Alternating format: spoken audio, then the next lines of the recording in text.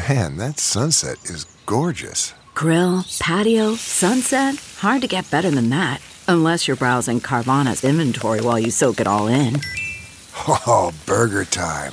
So sit back, get comfortable. Carvana's got thousands of cars under $20,000 just waiting for you. I could stay here forever. Carvana, where car buying meets comfort meets convenience. Download the app or visit Carvana.com today.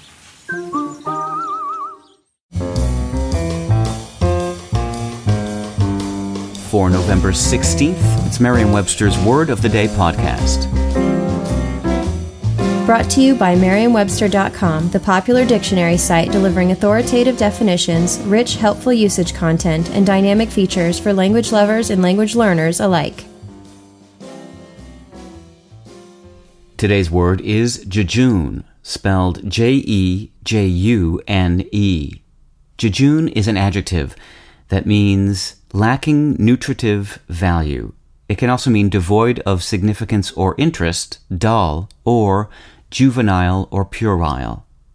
Here's the word used in a sentence from the Philadelphia Inquirer by Nancy Chen.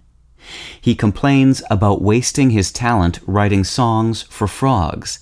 He is a composer of jejune melodies for a children's television show called Mr. Bungee's Lily Pad. Starved for excitement?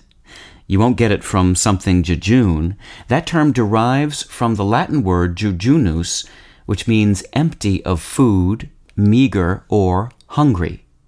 Back in the 1600s, English speakers used jejune in the senses very similar to those of its Latin parent, lamenting jejune appetites and jejune morsels.